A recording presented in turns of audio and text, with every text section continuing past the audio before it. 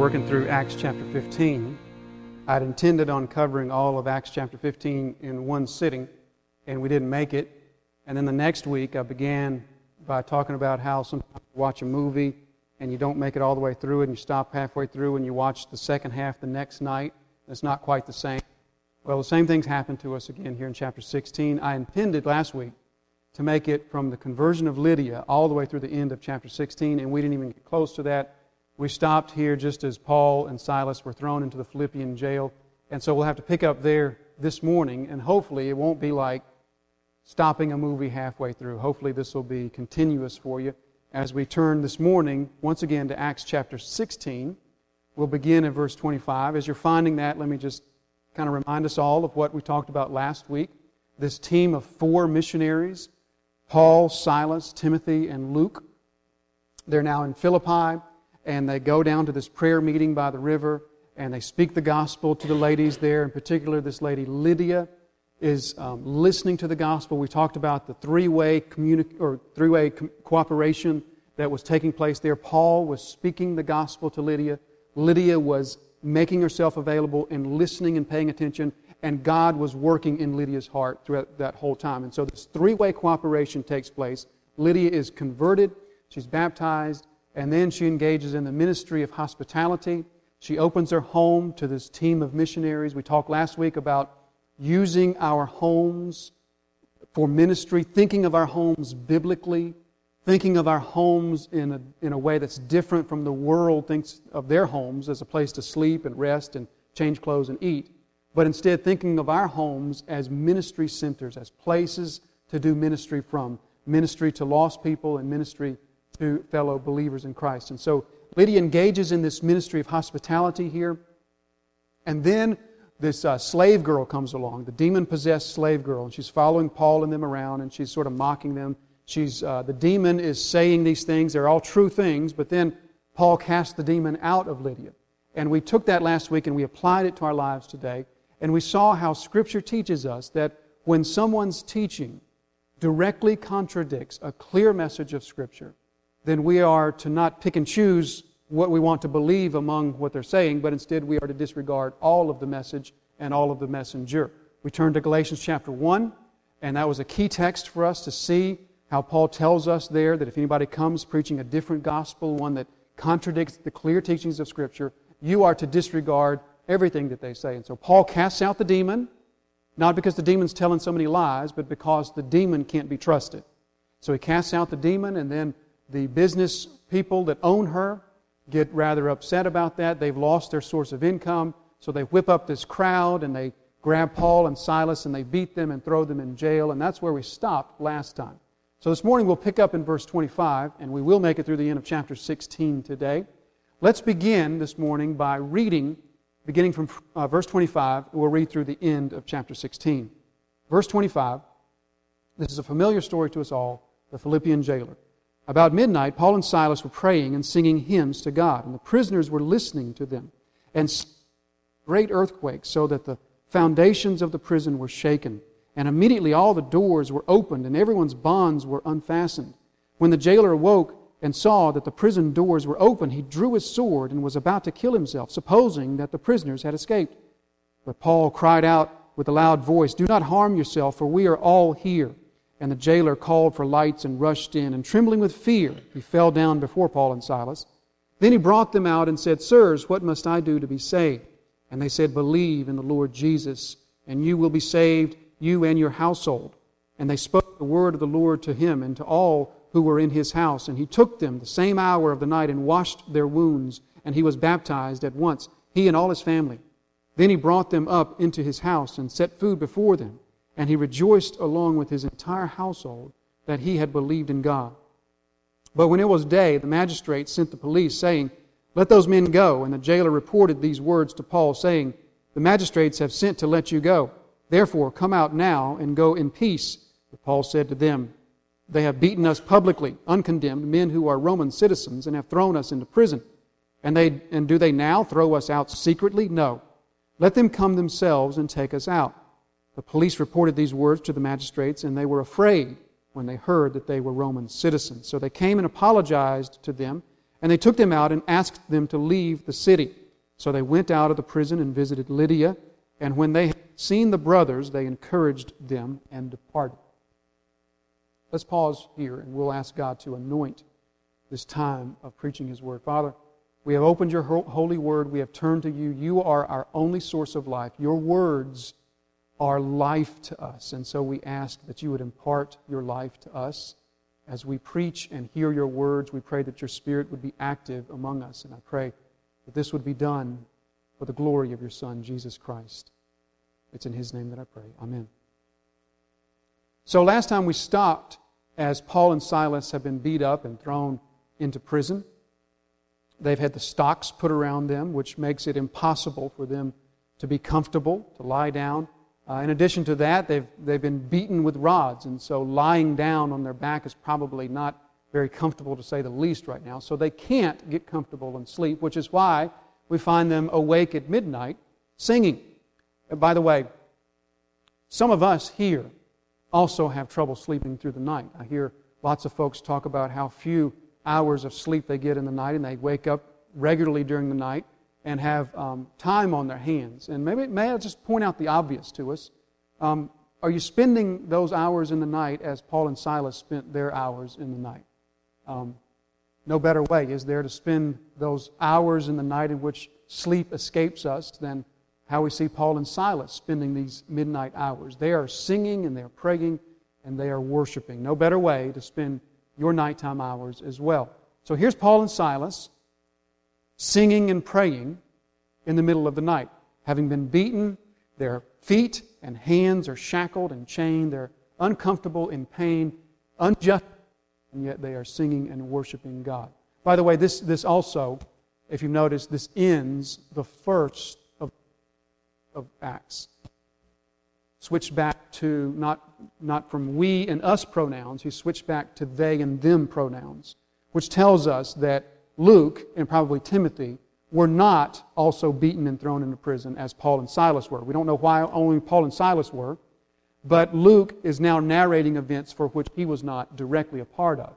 So Paul and Silas are in jail praying and singing hymns to God, worshiping God in the middle of the night. You know, God has given to us, to mankind, one of the most tremendous gifts in the gift of music. I don't know if you often meditate on the gift of music, but it is a tremendous gift that God has given to all mankind. You may play an instrument, you may sing, or you may not, and it doesn't matter. The gift of music is still a gift that God has given to you. Music speaks to your heart in a way that nothing else does. As sometimes we witness in church, the music will sometimes move us in ways that spoken words don't move us, because music speaks to our heart in a powerful way. You know, I think that what music often does for us is it takes the truth that our minds know and it moves it into our emotions. It takes what's in our mind and moves it into our heart, in other words, which is, by the way, how it is that Christians overcome emotional adversity. The Bible teaches us that this is how Christians overcome emotional adversity, is by meditating in their minds on the truth of God. Philippians 4, 6 through 8 teaches us this. Romans 12, 2, many other places teach us that that's how the Christian overcomes emotional adversity, is by focusing their mind on the truth of God. However, sometimes that's easier said than done. Have you ever had difficulty feeling the truth that your mind knows? Have you ever had difficulty in the sense that your mind knows the reality of God? He is the Creator. He loves you. He gives Himself for you. You are righteous in Christ, and yet your emotions don't feel that. Have you ever noticed how sometimes there's a difference between what we know and what we feel?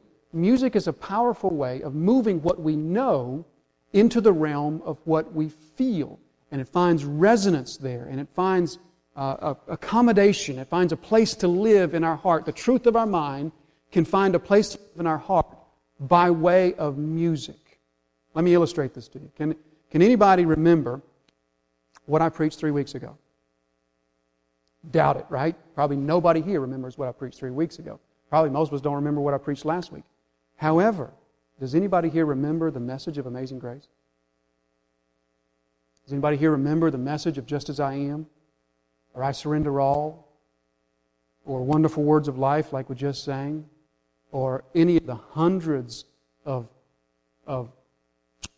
that we sing by way of Christian music? You see, those have found lodging in your hearts in a way that the spoken word has not. That is the power of music. It's the power to move what we know to be true in our minds into the realm of emotion so that we then burst forth in emotional worship. Music does that for us in a powerful way. Which is, by the way, one reason that it's so important that what we sing be scripturally truthful and scripturally accurate. You know, so much of what we call Christian music today is, at best, theologically weak. At worst, it's just plain theologically wrong.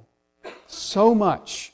I don't want to go into any examples. We don't have time for that. But so much of what we sing today by way of Christian music, so much of what you hear on the radio by way of Christian music, is just plain biblically deficient.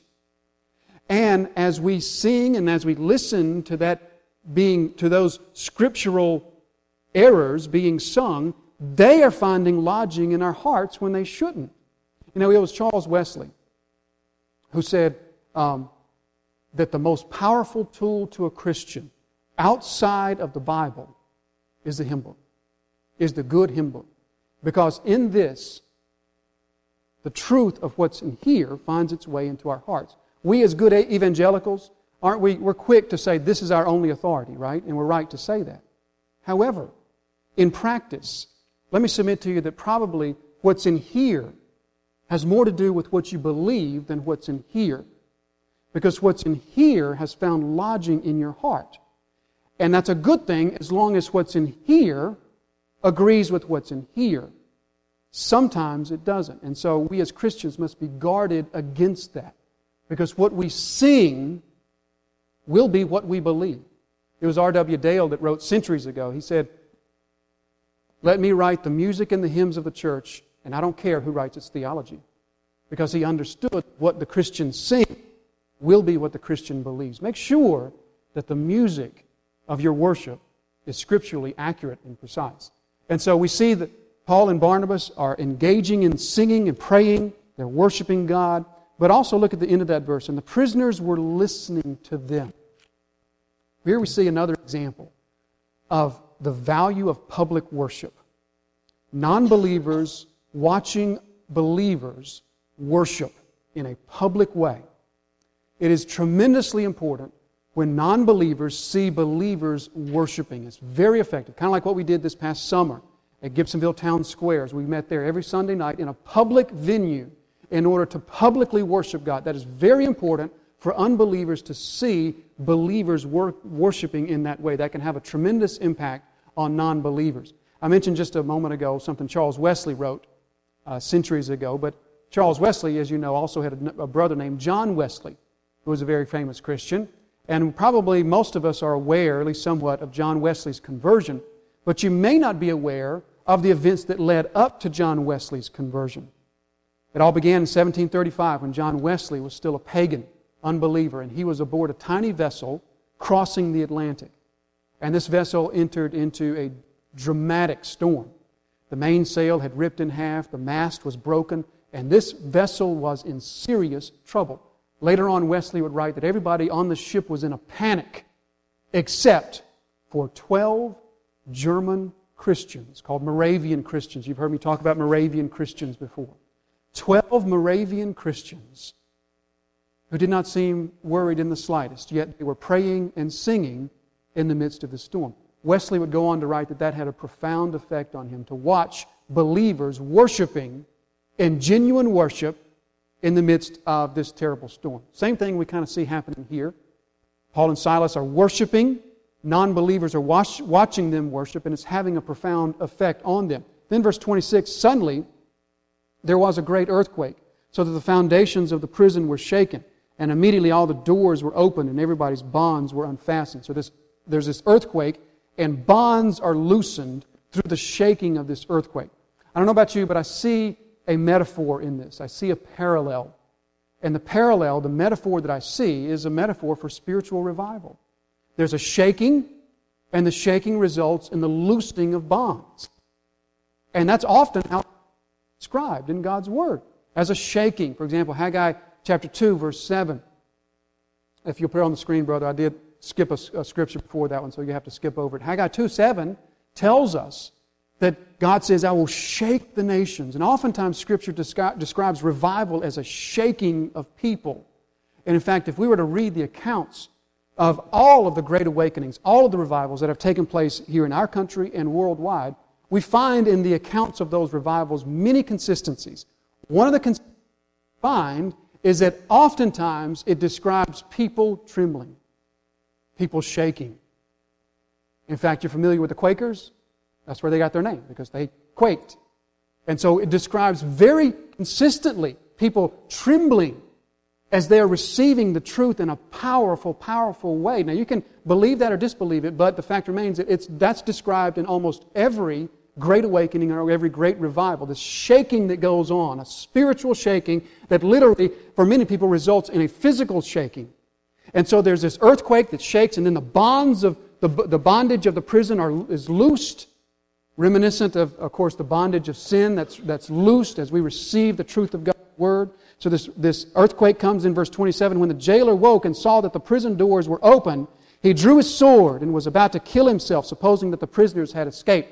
As you are probably aware, in these days, a Roman jailer, if he allowed prisoners to escape, then whatever sentence the prisoners were serving, he then had to serve out that sentence. If the prisoners he was guarding were serving a 10-year sentence, he finished out their 10 years for them.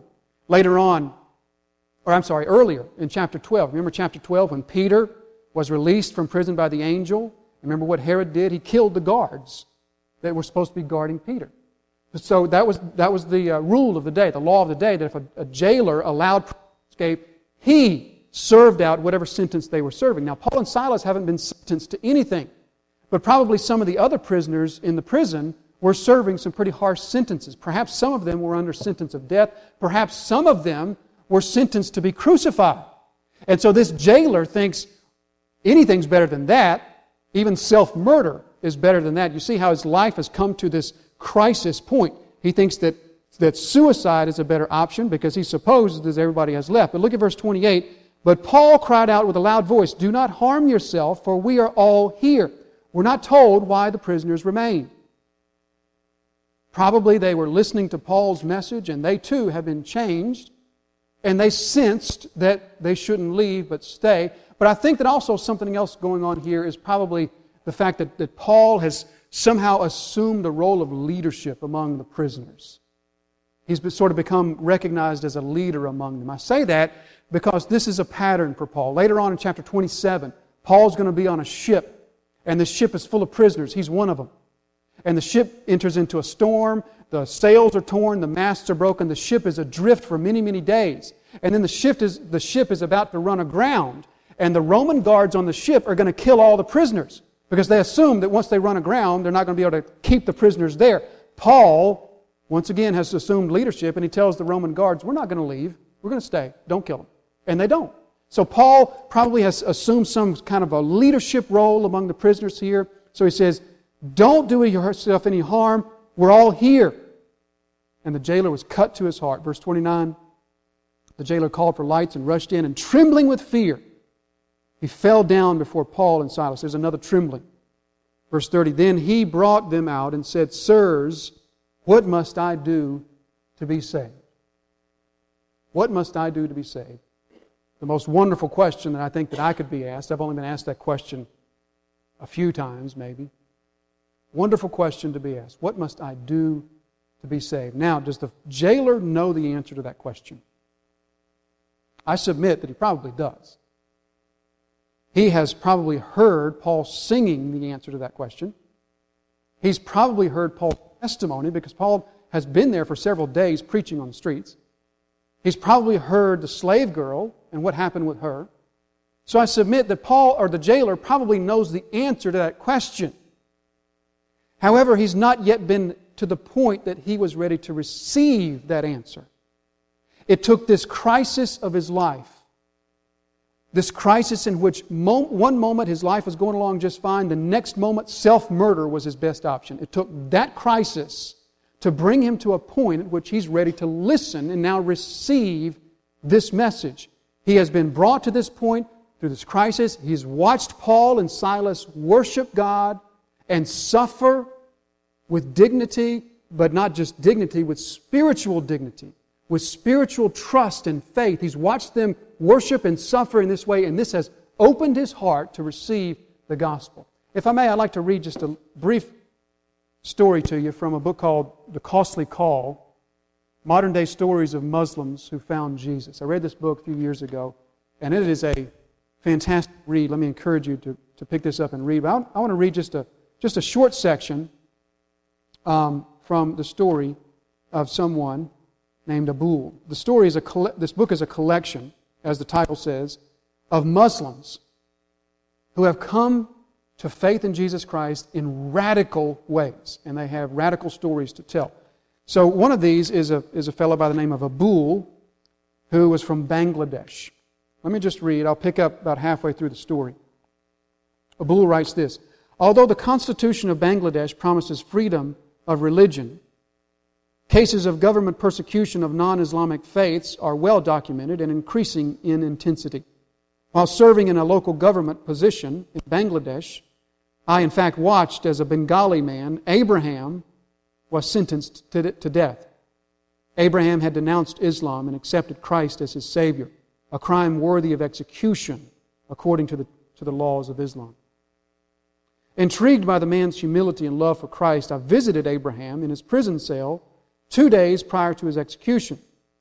Steadfast in his newfound faith, Abraham refused to recant his beliefs and continued to be at peace about his approaching death. I asked him, why do you not simply denounce this Jesus Christ? Abraham's reply shocked me. I cannot denounce Christ because He would never denounce me. Concerned for Abraham, I again urged him, believe what you will, but say that Christ is not God and save your life. In a meek, low whisper, Abraham replied, I would not commit a lie against any man. I can never commit a lie against the Son of God who gave His life for me. He gave His life for me. I count it joy to die for Him. See a familiar theme there? James 1:2. I count it joy to die for Him. I wept as Abraham shared his faith with me, a devout Muslim. 2 days later, the council gave Abraham one more chance to renounce Christ, but he refused. For his defiance, he was scourged with chains. One of the chains ultimately wrapped around his head, crushing his skull. Abraham never fought back. Instead, he prayed to Jesus, asking for strength to persevere. He seemed not to even feel the pain. He was at total peace. Watching in utter amazement, and here it is, watching in utter amazement, I knew that at that very moment, I must seek out this Christ that Abraham knew.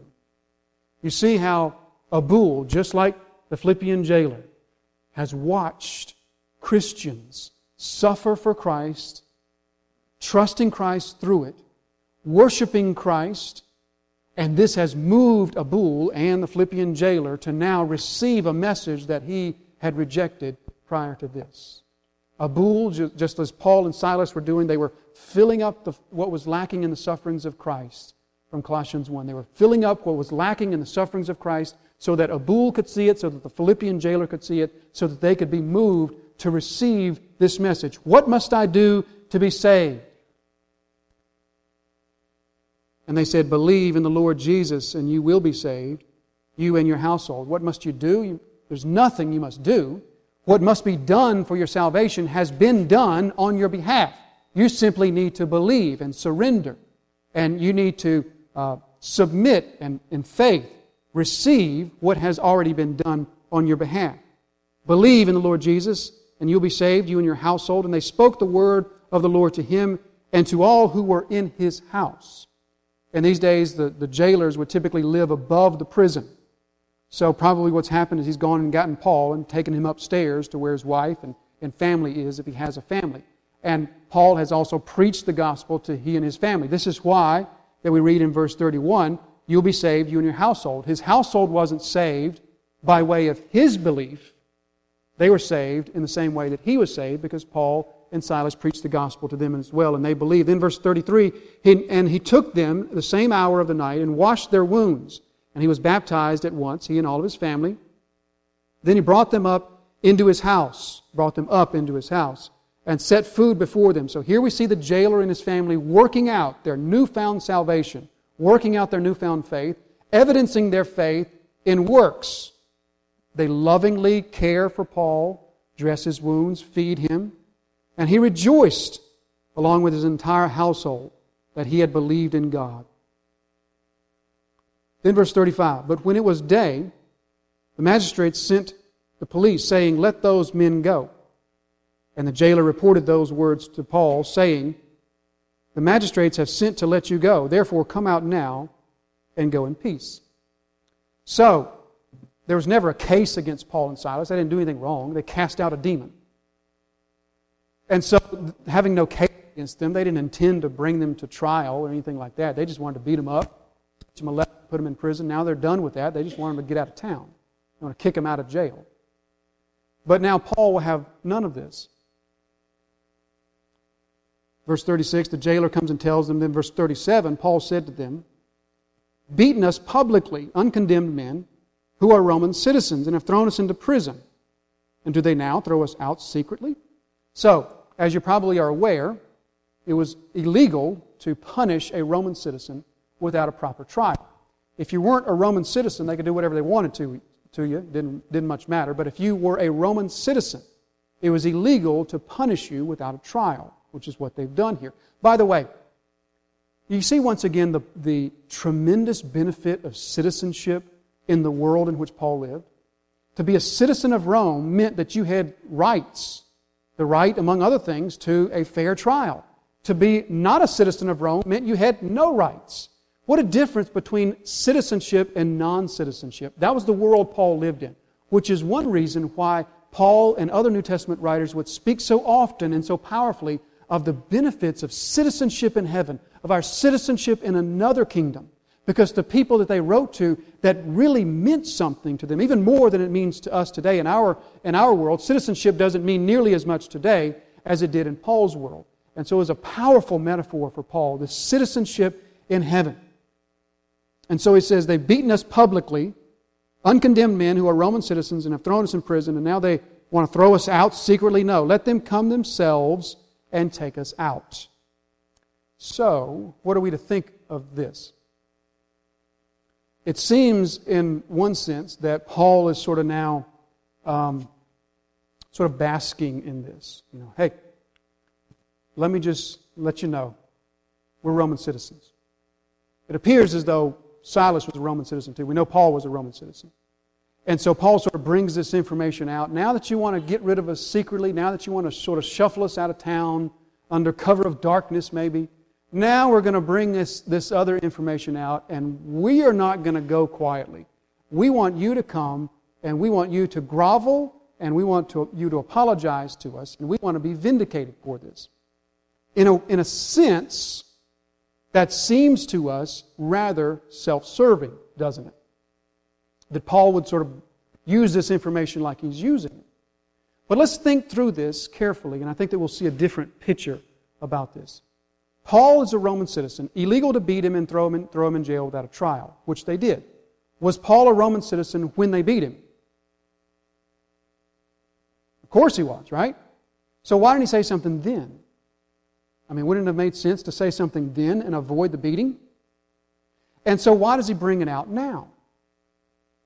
And I think the only answer that we come to is this. When Paul was being beaten and imprisoned unjustly, he was suffering for Christ. And he's more than happy to do that. That brings him joy. Now, as Paul brings this information out, this is not about Paul saving himself from suffering now. This is about something else. If the magistrates shuffled him out of town quietly, Paul's not thinking about restoring his honor or his good name. What he's thinking about are the fledgling baby believers that he's leaving behind. And if they shuffle Paul and Silas out of town quietly like this, then these baby believers, just a few days old in their faith, probably would have struggled with this. These men who brought this message to us were scoundrels, lawbreakers, beaten up, thrown into prison, shuffled out of town under cover of night. We hadn't seen them. We hadn't heard from them. They came and brought us this, and yet we believed it, but we hadn't heard from them since then. Paul's concern is not for his honor. Paul's concern is not to make the magistrates grovel. Paul does not want to leave behind doubt in the new believers. He doesn't want them to doubt the character of the people who have brought the gospel to them. He doesn't want them to doubt the gospel. And so it's important to Paul that these new believers see that he suffered unjustly. If Paul suffered justly, like Peter says, if you do wrong and are beaten for it, then that's nothing. Paul wants them to see that he has suffered unjustly. Nothing to do with his honor, nothing to do with sort of getting back at these magistrates. Has everything to do with what he's leaving behind. This is, by the way, the same reason that Paul came back into Lystra after he was stoned and left for dead. So that the Lystra believers would see him and see that he has been vindicated by God. And so, this is why he says this. They're not going to throw us out secretly. Verse 38, the police reported these words to the magistrates, and they were afraid when they heard that they were Roman citizens, for good reason. So they came out and apologized to them, and they took them out and asked them to leave the city. And then verse 40, here's the reason why Paul did all of that. So they went out of the prison and visited Lydia, and when they had seen the brothers, they encouraged them and departed. So there's chapter 16. What I want to do is take just a moment and just see the big picture of what we've seen for the last two messages. What Luke is showing us is three pictures of dramatic conversion. Three pictures of the gospel impacting people's lives of completely different situations, completely different backgrounds. And yet it's the same gospel of grace that transforms them. Let's work backwards. Let's start with the Philippian jailer. The Philippian jailer is living a life that probably is a decent life. But he has seen the worst of life, hasn't he? He's seen the worst of life on the giving end of it. Because he's handled murderers, he's handled criminals, the worst society has to offer. He's been in a lot of contact with those sorts of people. So he's seen a lot of evil in life. But he's not one of those people. He's this Philippian jailer, probably an honest, upstanding man. A man whose life at one moment was going along just fine. At another moment, he has everything torn out from under him when this earthquake comes and he thinks his life is over. And so he goes from having a good, normal life to having nothing to having everything.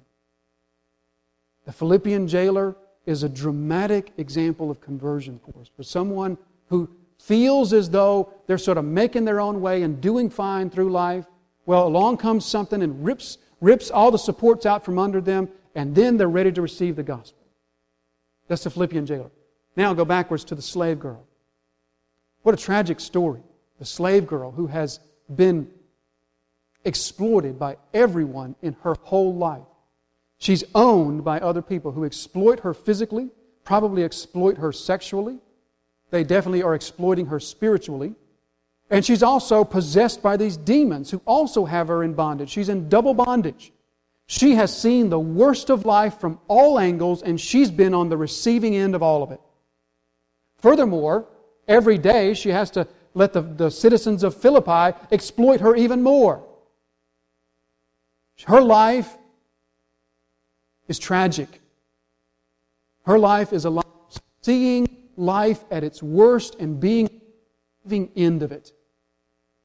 And here comes the gospel and sets her free from her spiritual bondage to demons. She's still in bondage to her owners. But along comes the gospel to someone who has nothing else good in her life. And she connects. It resonates with her. And then back to Lydia.